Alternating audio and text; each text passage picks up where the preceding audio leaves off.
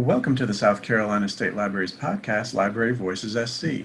I'm Curtis Rogers, Communications Director, and today I'm pleased to have with us in our virtual podcast studio, Robbie Boman, who is an author, and even though she is a Tennessee native, she is a longtime resident of South Carolina's upstate region. She has written for South Carolina newspapers and was even an adjunct instructor at North Greenville University. So welcome to the podcast. Thank you. Thank you. Great to have you here. So tell us a little bit about yourself and what you do. Well, done a lot of volunteer work. After retiring from North Greenville, I was there almost 15 years, a part-time English teacher. Following that, I wrote these books, went around the state, did book signings and enjoyed it very much. And each time, as I started with one book, each time I would sit and do book signings, I would collect more miracle stories. So I ended up with 3 published books on miracles. And so I collected as I sat there doing book signings for the first book. Following that, I got very interested. I'd always been working with the homeless here in town as a volunteer. I was a prayer lady. I would do prayer requests at our local Triune Mercy Center. From that, I moved into jail ministry. So Wow. I was at our local detention center at one of the many religious volunteers. And while there, for whoever wanted to go to a church service at the local jail. From that, I asked, could I do some writing classes for inmates? So before COVID came and all volunteers had to leave everywhere, I was teaching inmates, men and women inmates, basic writing. I had 63 men and women finish the little course I devised, about an 8-week course. So I was doing both of those things at the local jail. That's a long answer to that, but I was there about 5 days a week at the local jail in one capacity or the other as a volunteer. That's really fascinating. I think a lot of people don't realize that, folks who are incarcerated or in jails, there are lots of programs that are available to him. So how did you get started with that inmate writing classes? Since I was there as just one of the religious volunteers, as we are called or were called, I knew the lieutenant, and I just thought about it. I thought, if I provide some appropriate 6th grade workbooks, would they approve it? So I went, sat down, had an interview, and the lieutenant let me start out. I started out with women inmates there at our local facility. And then from there, they said, would you like to teach the men? And I said, I sure would. I would enjoy it very much. So one thing led to another, and I found it very well received.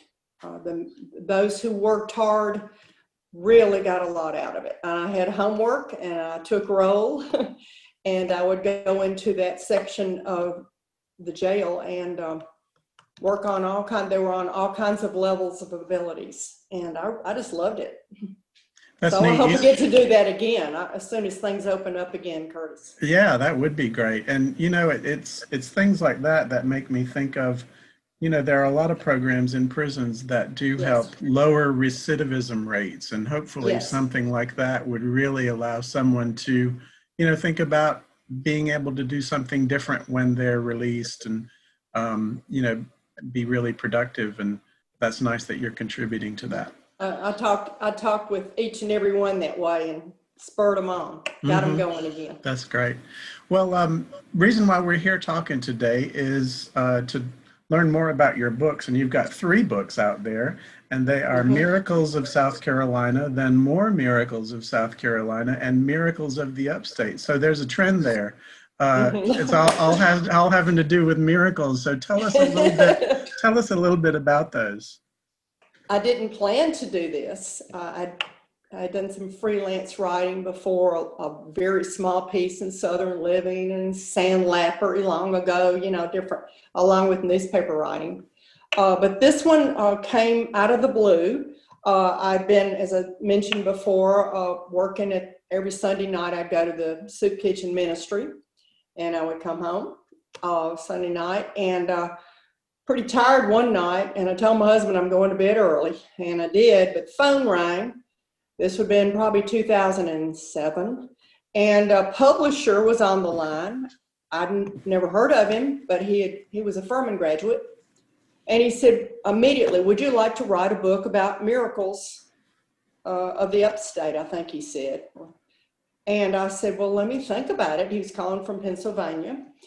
And after about a week, I called him back and said, "Yes, I will try," because my daughter said, "If someone asks you about writing miracles, you're always telling me you hear them, you see them, you know about them." So I did. I told him I would try. And so I just collected one after another. And I started with a homeless lady that I met at the soup kitchen. And from there, another would appear. All walks of life, all types of people, different ages, different church backgrounds. And one came after another. And I just, after a while, I would have one book finished and wait a little while and start on another, if that makes sense. It does. And one of the things that I think about when I think about these titles is what constitutes a miracle for these stories. When you have people come to you and say, "This is what happened," how do you make a determination on whether or not it would be something you would have included? These are Christian miracles that I sought after and found. There were many types, sometimes very small, a lost item that was miraculously found, or a healing event, or I'll tell you the first one I started out in a minute. Sometimes, as I say, they were very big, but most of us live small lives and have small miracles. The lady who lost her, but it was big to her, lost her wedding ring, her engagement ring, while she was gardening all day, and said, "Oh no, I'm in trouble over that." It had a dime. She'd lost weight. It slipped off her finger. All day she'd been planting azaleas, and she prayed about it. Her cat named Heaven walked up, brushed against her. She followed the cat to the backyard. The cat started digging randomly in the backyard, and there was the diamond ring. So that's a small miracle example, but it was big to her. Her ring meant even more. And I just find that everything that happens in our individual lives takes on a bigger aspect. And that's a miracle to her, as well as someone being healed from cancer, all kinds of things like that. See what I mean? Exactly, yeah. The one I'll tell you real quickly that I started out with was when I would lead a group. We pray for the city of Greenville on Wednesday in the sanctuary there. I would ask anybody around, people who'd come in for bags of food, anybody walking through, anybody who might want to come. A lady had a bag from the Mercy Center. I said, "Would you like to come in?" And she said, "I'd love to go in the sanctuary. I'd love to. I hadn't been to church in a long time." She followed me in. I said, "We have donated Bibles. Would you like one?" She said, "Yes, my name's Angel." There you kind of tipped off. This is the first one I wrote up. So I took her to the back. We kind of had jumped up in piles. And I said, "This one's kind of dusty and torn up. Let me find a better one." I looked through 4 or 5. And then I picked it up, opened it up, and Curtis, written by someone in pencil in all capital letters, said, "Welcome home, Angel." You're kidding. So these were all like this. So I said, "Sweetie, I'm so glad you're here today. I know you've had a hard life, and you are very welcomed, and God wants you to be here today." And she went in and started singing, got on the floor and sang, and on her knees. It was really exciting. I'm getting chills when I talk about it. So that was my first one, and from there it just kept going. Curtis, there were a number of them actually that a lot of us did, but I started with her, the lady named Angel. I never saw her again. Was she an angel? I don't know. I did interview a lot of people who had seen angels. I have not, or vision in that regard. But anyway, I started with her because I loved the pencil large letters that said exactly what she needed to hear in her life. And so each one of these were that way. So you mentioned that the miracles kind of come to you. So when you have been to book signings or something, do people actually like stand there and tell you about a story? And then do you have to get their contact information so you can follow up with them? Precisely. That's the way it went. And so I went to a lot of stores. My publisher was wonderful. He did so much, did all the covers. He would book these. And yes, mainly men, I found, would stand there because I'd have a real pretty poster with a cover of the book. They would stand there because I was I think, non-judgmental audience. And so men in particular, ladies as well, as they were buying the books, or just said, I know you won't laugh at me. I've never told anybody this. And they would tell me an amazing story of, again, a healing or a rescue where an angel came and helped them fix their car on the highway after an accident, all kinds of things like that. Remember Reader's Digest used to have this type thing? Well, especially men would come up, and that, by that I mean, I think they felt funny telling other people, but I was a stranger sitting there with the topic, and it opened up that conversation for them. It was very enjoyable because we would become momentary friends, and they would tell me I would, if it seemed like appropriate for the book series, I would get their contact information, follow up, and do interviews and sign-offs on every one of mine. It really is interesting when you mentioned that, you know, because you were a stranger and it might have been easier for them to say something about a miracle they knew about to tell you versus telling someone they know more closely, because there's probably not going to be any kind of judgment on your part because they know that's what you write about. That's it. A grandmother, I'm a grandmother, but when I was speaking probably 15 years ago or 12 years ago, and maybe before I did the third one, a grandmother came up and said, I have a miracle I have not told anybody for 50 years, and now it's time for me to reveal it. That was about after her cousin was killed in a farming accident, and she loved him very much. She was a little girl, and she saw that night everybody in the house was crying. She went to bed, and she saw him appear at the end of the bed and say, tell Mama I'm fine, like I'm in heaven, and vanished. And she said it was very real, totally comforting, but she never told anybody. Thought they would not take her seriously. And I said, I do. I know that was, see what I'm saying? A lot of people lock these inside. It was good when they would speak them.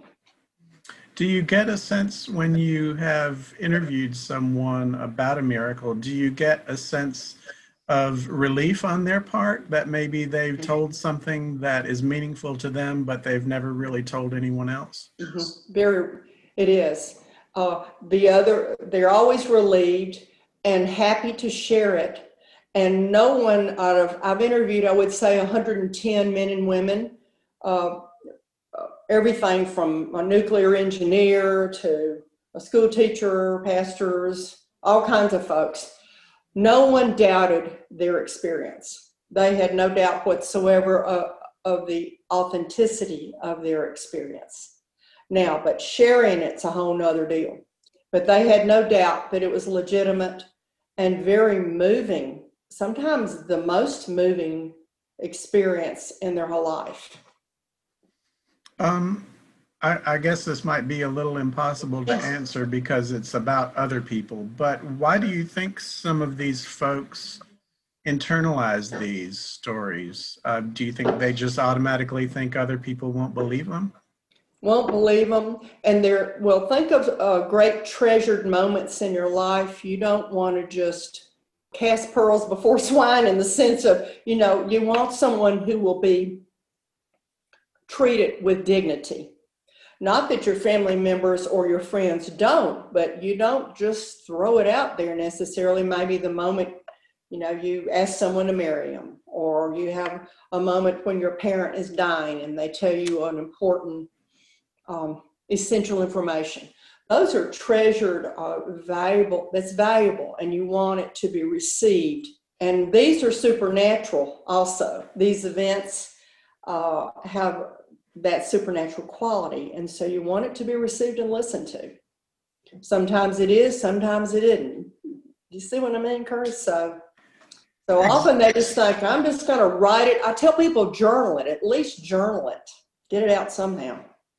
Yeah, I think that's important for a lot of folks to understand that process. And I guess one of the other questions I would have is, what is your writing style like? Because you have these stories and they're other people's stories, but what kind of style do you put them into? I attempt to be very, be natural. They're not fictionalized. So that I'm a kind of an old newspaper writer from my days. So I did an interview with each person like you're doing now. And so I did it that way, but I did not want it to be dry, but I wanted it to be factual.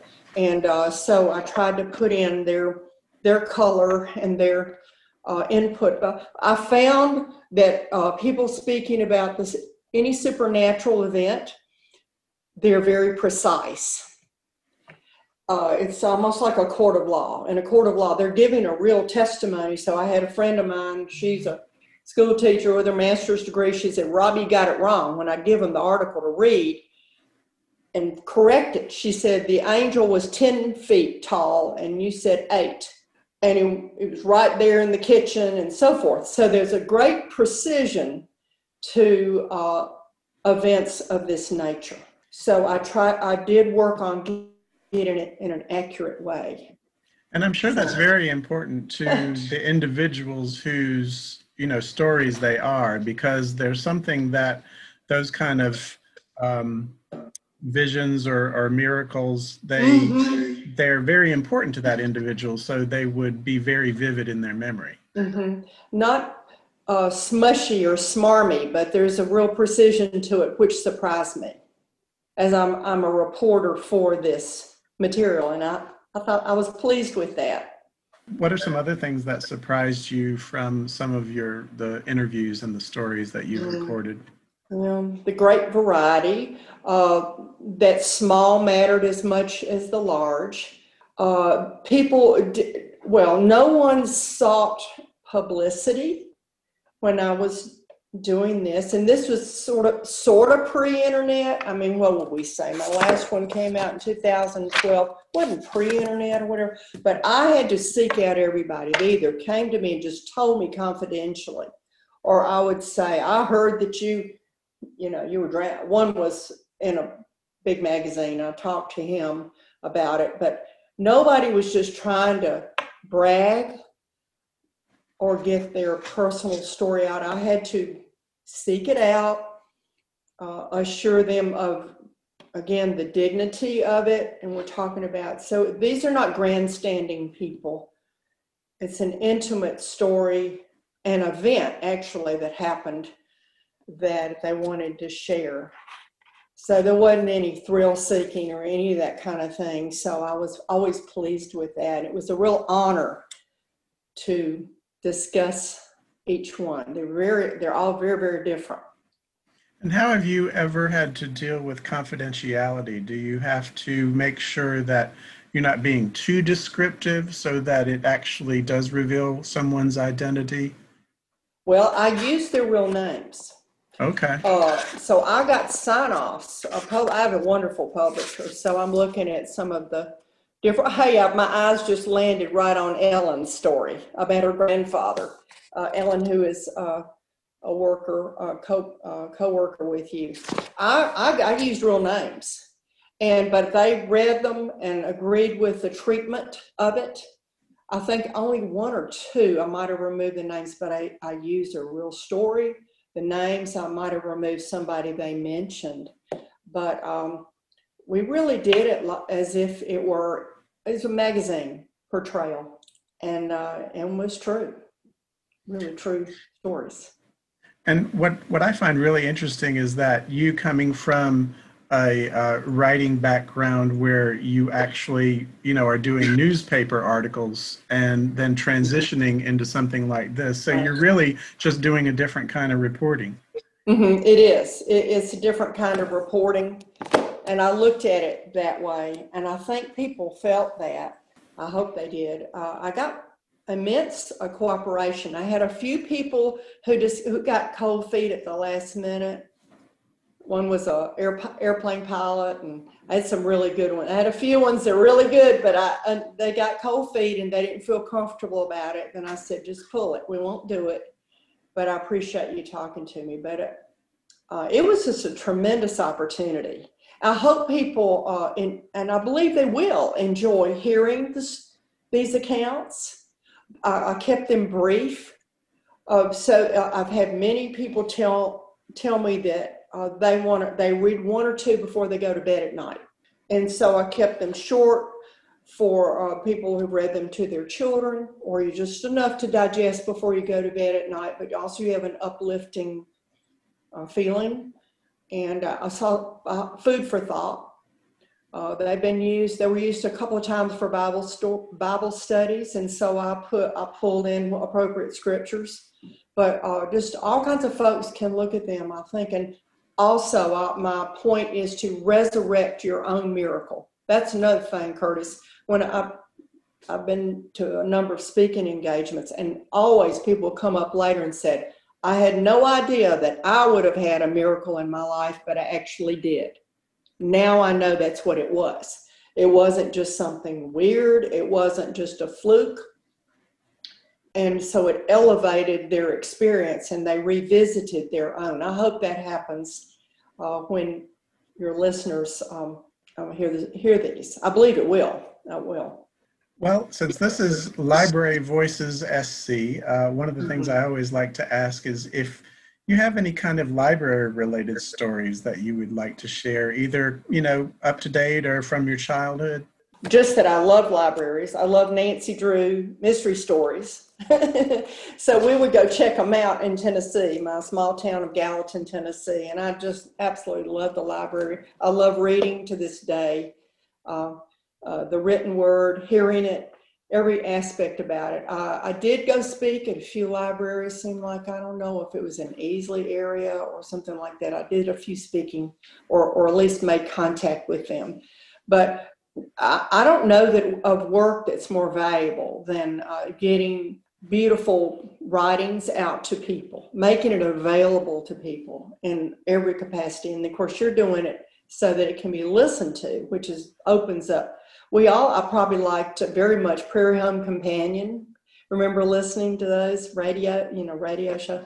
So I just think it's very valuable work and valuable as a gift to the public. So I just would thank you for the work you're doing. Well, you're welcome, and thank you too. And one of the things that we have done through the South Carolina State Library Talking Book Services is I'm not sure if it's all of them, but I know at least one of your books has been audio recorded so that we're able to make that available to our talking book services for the blind or print impaired. So, yes. And maybe we'll be able to get all three of them. Well, I would like that. Hope you can. Ask Ellen if she's got some free time. That's right. That's right.